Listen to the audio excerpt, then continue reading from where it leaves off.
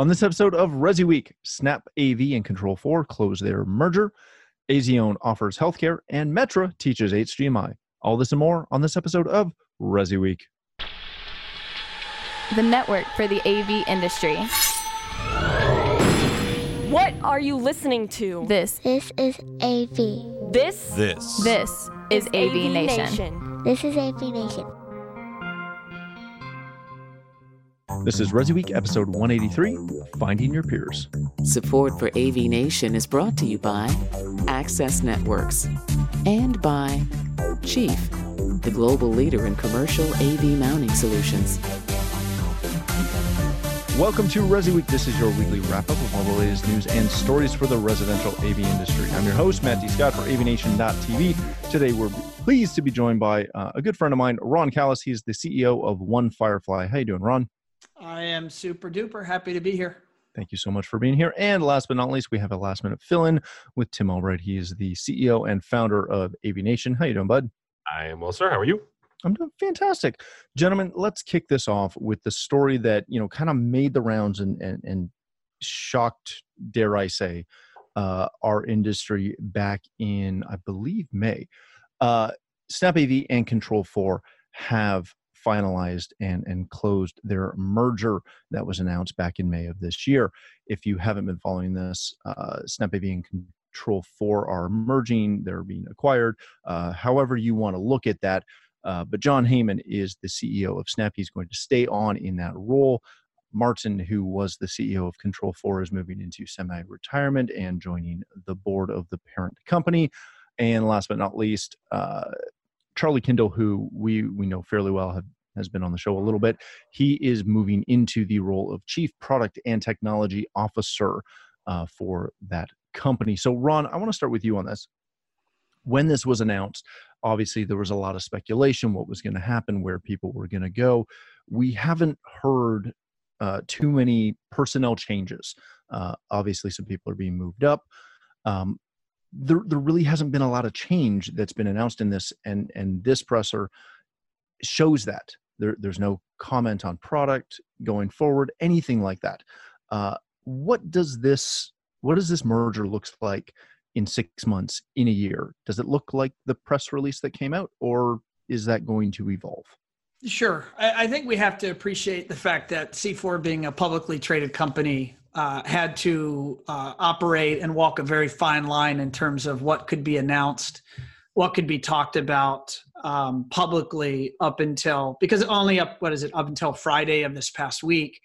The due diligence and all the fine, the fine details were not yet complete, and thus I understand that C4 had to operate as if the merger would not go through, and they might have to report quarterly earnings and go business as usual. And so it's only right now. I imagine today is a very busy day at both offices for all the executives that are ultimately going to be blending this company. In terms of the match, I think I did not see it coming. If I had predicted it not too long ago, I may have predicted it the other way around. I might have thought C4 would acquire Snap. And I really perceive this as a merger versus an acquisition. I mean, these are two powerful brands in our space that are loved by their dealers, and C4 has more of a focus on the consumer and the dealer, whereas Snap has really been entirely focused on the dealer and trying to help that dealer grow and prosper. So I think it is fair that we know very little, and then it is supposition and reading the tea leaves as to what it'll look like 6 months from now. I suspect that we're going to probably ultimately, I'm just guessing, I would see them address some of their product overlap. Mm-hmm. They're overlapping with speakers.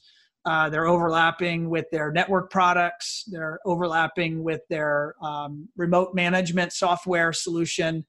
But that said, in the video, which I recommend anyone listening that hasn't watched it, they produced a really high quality video stating their position and why they did the deal. Charlie Kendall is stating, we're not going to leave any dealer behind. And what I read into that is, if a dealer is behind, backpack, or if a dealer is behind episode speakers, or if a dealer is behind, pick your product category, at least for the foreseeable future, they're not going to be left behind with any sort of immediate changes. And I wouldn't expect any changes in 6 months. Personnel wise, there's going to be some, I've already heard like one CFO is moving on, the other is staying. Susan Cashin, director of marketing, or I think she was a C-level executive, I believe, at C4. I know she's moving into retirement. But, both companies have just fantastic executive teams. I'm excited for our industry, where this is going to go. Very good. Tim, you and I followed C4 fairly aggressively for the last, probably 2 years since they went public. When they went public, there was this string of acquisitions. They literally just went out and bought company after company after company after company to expand their portfolio. There obviously was a lot of discussion on both sides of what the purpose for that was, if it was trying to, grow via acquisition, or if it was expanding product margins, not margins, but portfolios.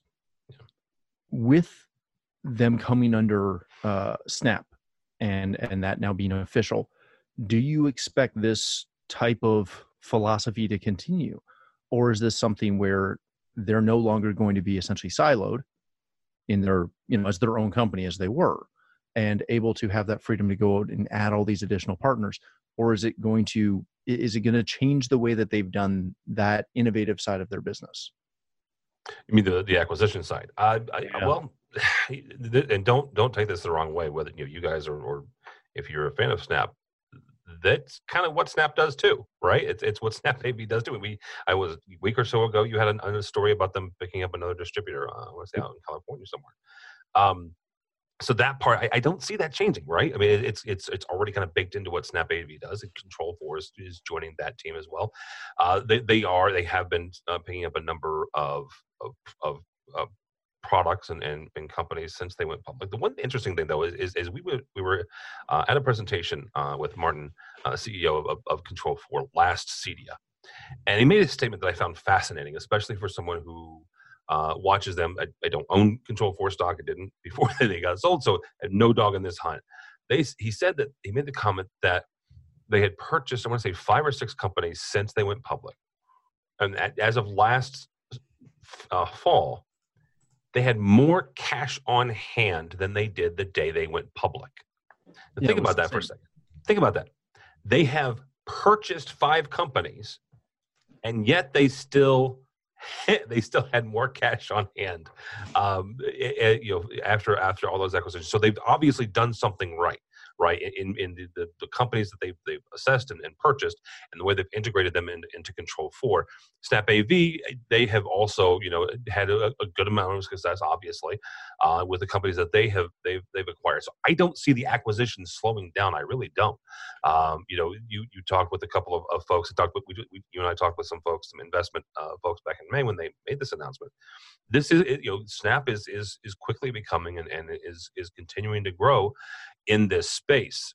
The one weird curveball I'll throw you guys, I'm going to be interested to see how Snap handles the transition between residential and commercial, because my 2 cents, I know nothing, I've signed nothing.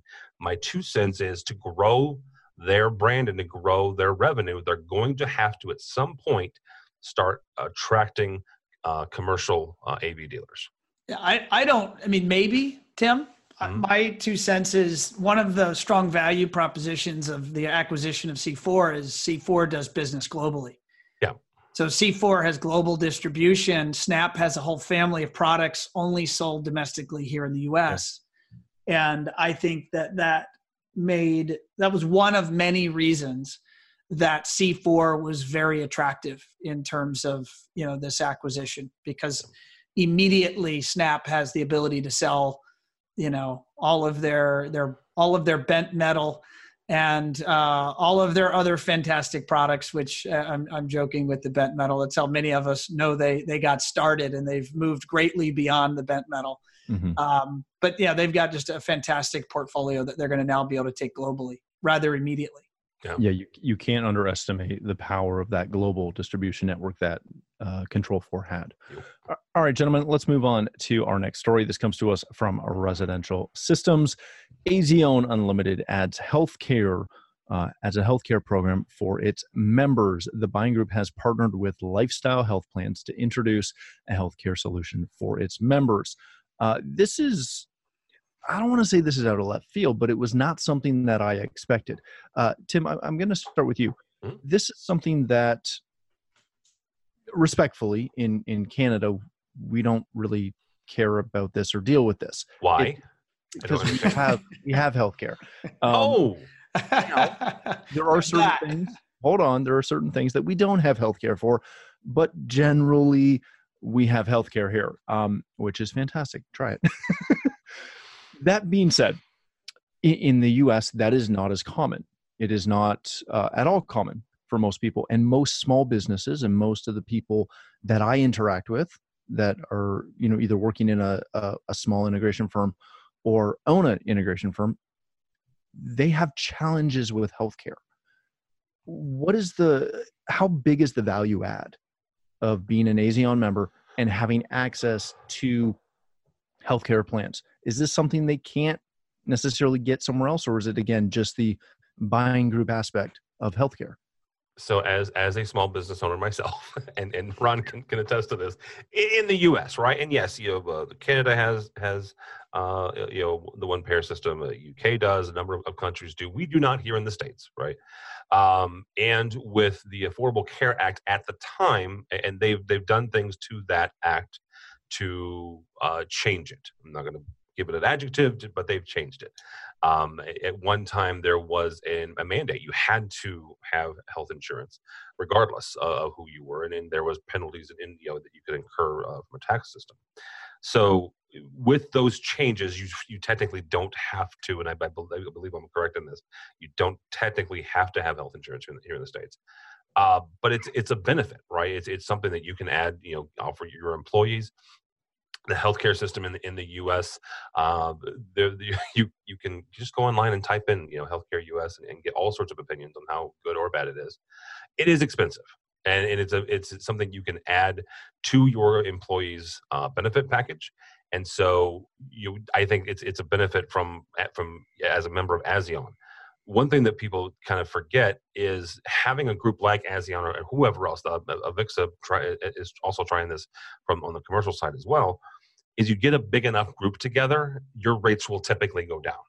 And I think that really is the benefit here of you take a look at the average size of the average size of most integrators here in the States. You're not looking at an employee count of 100 or 200 or 500 people, which is where you have to get to get some of those discounts for health insurance. Having a group like Azione pulling everybody together, then you start getting into some real savings. Very good. Ron, when you look at this, and you're on the board for Azione, so it's great that you're here. But when you look at this, and when you look at the 16 different standard plan options that are grouped into individual plans, stuff like that, this is just another part of doing business in the U.S., right? This is just so being a small business operator here in the U.S., it is one of the harder things to figure out how to do. Certainly when you're I want to say a younger business, or let's say the business has less profit moving around, and you're trying to figure out how to offer benefits packages that you can recruit and retain your employees with. And the result is many of the integration firms do not offer it because they simply A, haven't figured out how to offer it, and or B, have struggled on how to afford it. And so what you're seeing is a trend of the buying groups and associations trying to bring this to our channel, to our industry, if we dare call it an industry. And, so you're seeing, Avixa is doing something, CEDIA is doing something, various buying groups have plans. ProSource launched a plan earlier this year, and Azione is now, what they're doing is they're listening to their members. So, Richard in particular, I talked to him directly about this, and he made the comment that, members are asking for help in certain categories, whether it's how to get into lighting design or how to sell lighting fixtures or how to have health plans for my team. And so they've found this group, again, Lifestyle Health Plans. I believe that's the parent. What's the parent company? I think it's Lifestyle. Yeah, it's Lifestyle Health Plans, A World of Wellness. He found this group. The details are still a little vague, as this is brand new. This just rolled out. I know Patrick McCarthy rolled out the press release about a week ago. And I know that they are just now rolling out webinars for the Azione membership. I'm in Florida. I know that they've named several states that this is not applicable for. It's not applicable in the state of Florida. It's not, of course, conveniently. It's not applicable in the state of Oregon. I don't really know what makes Oregon and Florida particularly special in a bad way. Well, I could name a few things, but I'm not going to talk. They're separate from healthcare. So I think it's positive. I think integrators need help, and Richard and Karen and the team at Azione are trying to help their members. This is, correct me if I'm wrong, but this is, again, just another example of our industry growing up, right? We're no longer, because I remember when the buying groups launched, and it was literally just, hey, we're going to get you product at a cheaper price. That's why you join. Now, when I have buying group conversations with most folks, it ends up being this conversation about all the business aspects that they teach you or offer, all of those additional things. This is, again, just another portion of that, correct? It's the camaraderie. I mean, when I talk to people about, integrators, and I've talked to integrators every day for the last 20 years, mostly better, sometimes worse, but I've talked to them every single day.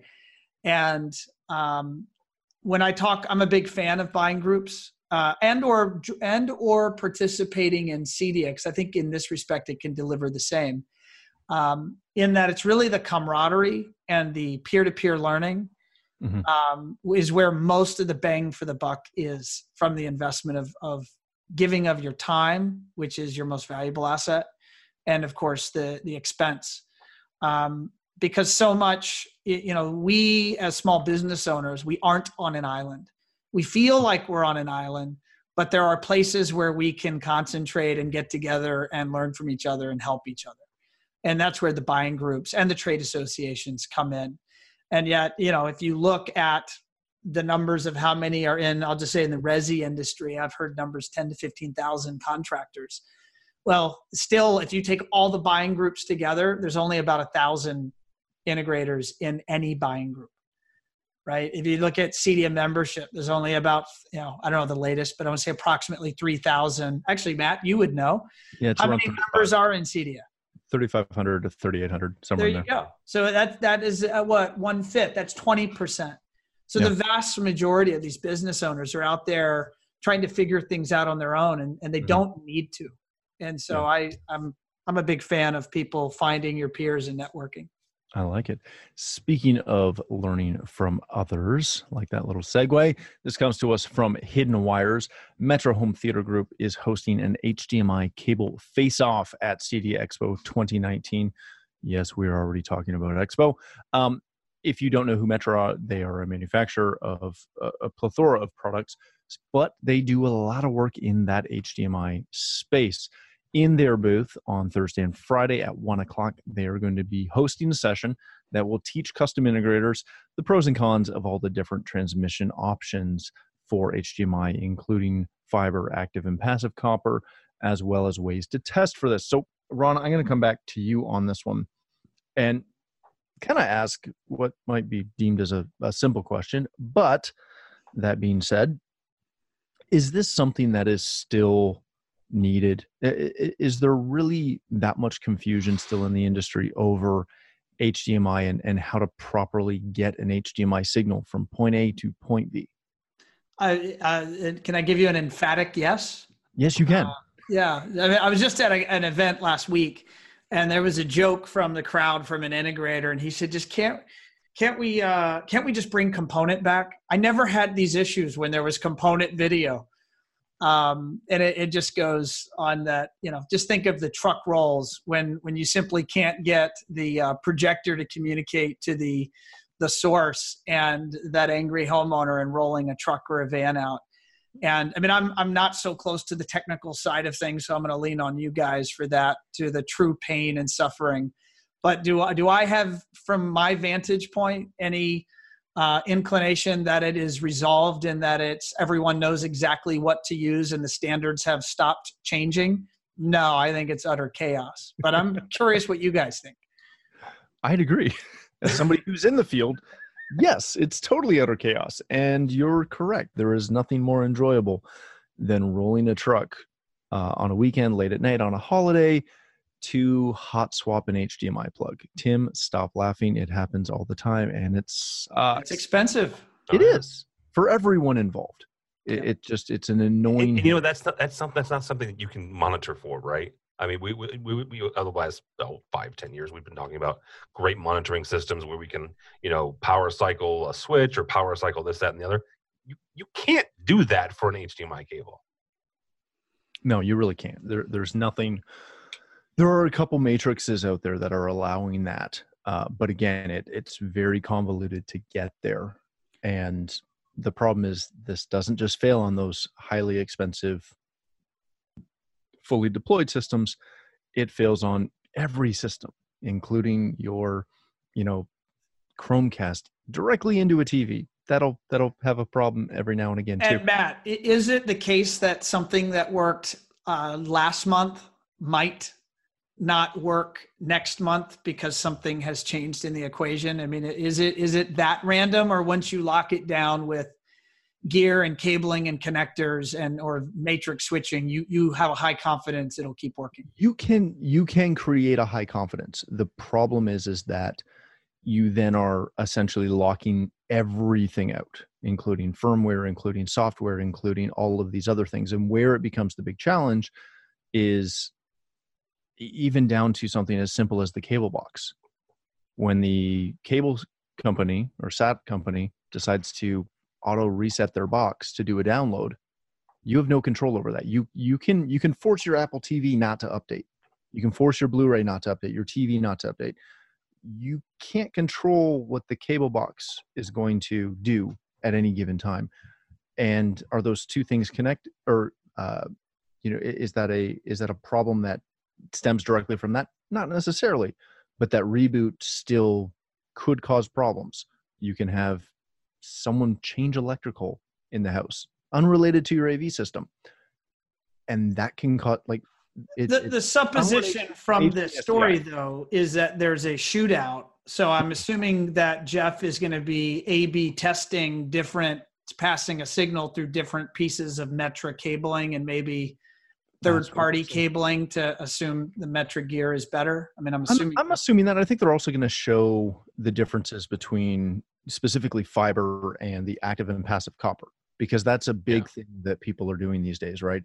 Is you're having to make that decision on, hey, I'm running this cable 250 feet and it's going through these parts of the house, which means I'm going to have to manipulate something in this way, shape, or form. The other fun part is, and Tim, this was my question for you. They mention it, I believe, twice in this article, that they're talking specifically about 8K. Mm-hmm. We've seen the display manufacturers talk 8K. We haven't seen as many third-party or tertiary products and industries start to talk 8K. It's mainly been displays. Now that obviously we see Metra talking about it, is that going to be a big push going forward? Or is it still going to retain and stay within the display purview? Well, it has to. At some point, you're going to have have a push for infrastructure. At some point, CEDIA 2019. No, it's not. And I'm not to have too much forecasting here or future saying, but the biggest push to 8K, and when this started, and this is 5-6 years ago, it was the Japanese broadcaster started broadcasting in 8K. Mm-hmm. in preparation for the 2020 Olympics, which obviously happens next year, 2020. So display manufacturers are like, okay, they're going to shoot it in 2020, they're going to shoot it in 8K. You still have a fundamental issue. A uncompressed 4K signal is 16 gigs, right? Mm-hmm. Then we're not even to there yet where we can start, having that conversation. So 8K is we will get there. You will have some sort of 8K capable boxes. I don't believe that we're going to get to a point where the displays themselves are going to have all the things. So you're going to have, whether that's game systems or that is a set-top box of some sort, you have to get that content then from the set-top box or the box itself up to the display in some way, shape, or form. Yes, we're going to have to start talking about it, but I don't believe that this is the year for that. All right. Gentlemen, let's leave it there. We are running up on time. Thank you so much for joining us today. Ron, if people want to connect with you, learn more about the awesomeness that One Firefly is. Sorry, I had a little fan moment for a moment, but I followed you guys and the company for, probably 10, if not 12 years. You guys do an amazing service. If people want to connect with you, learn more about what One Firefly does, and also stop by your booth at CEDIA, how can they do that? Sure. No, I appreciate it, Matt. And I want to have you on my show here in the near future. So your audience should stay tuned for that announcement. Thank you. We'll get that out there. I did it first, by the way. Yeah. Tim was first. Tim just had to put it out there. Tim went there. So folks could follow us they could visit our website at onefirefly.com. They also could check us out on Facebook. We've become pretty active as a company on Instagram. We've been having a lot of fun on Instagram. We only launched that about a year ago now, September of last year. And that's on most social platforms, including LinkedIn. I want to say it's One Firefly LLC. So /, and that's the location. And if anyone wants to follow me directly, feel free to follow me on Twitter, at Ron Callis. And love to hear from anyone. Excellent. Well, thank you for joining us. If you'd like to connect with me, you can find me at Matt D. Scott. Oh, sorry, Tim. Did you want me to? Oh, yeah. No, you're fine. Yeah, you're good. No. My apologies. I just overlooked you for a moment. Tim, thanks for filling in for Mr. Bridwell. Absolutely. If people want to connect with you, how can they do that? You can go by the website, which we'll talk about in a second, or you can connect with me on the Twitters at TD Tim David Albright. Excellent. Thanks again, gentlemen, for joining me. If you'd like to connect with me, you can find me at Matt D. Scott on Twitter and pretty much every other social platform. But more importantly, please stop by avnation.tv, where you'll find this show as well as a wide variety of our other shows with all the verticals that we cover. When you visit the website, please take a moment to check out our supporters. We are extremely thankful for their support and ask that you support them as well. Thanks again for watching. That's all the time we have for this episode of Resi Week.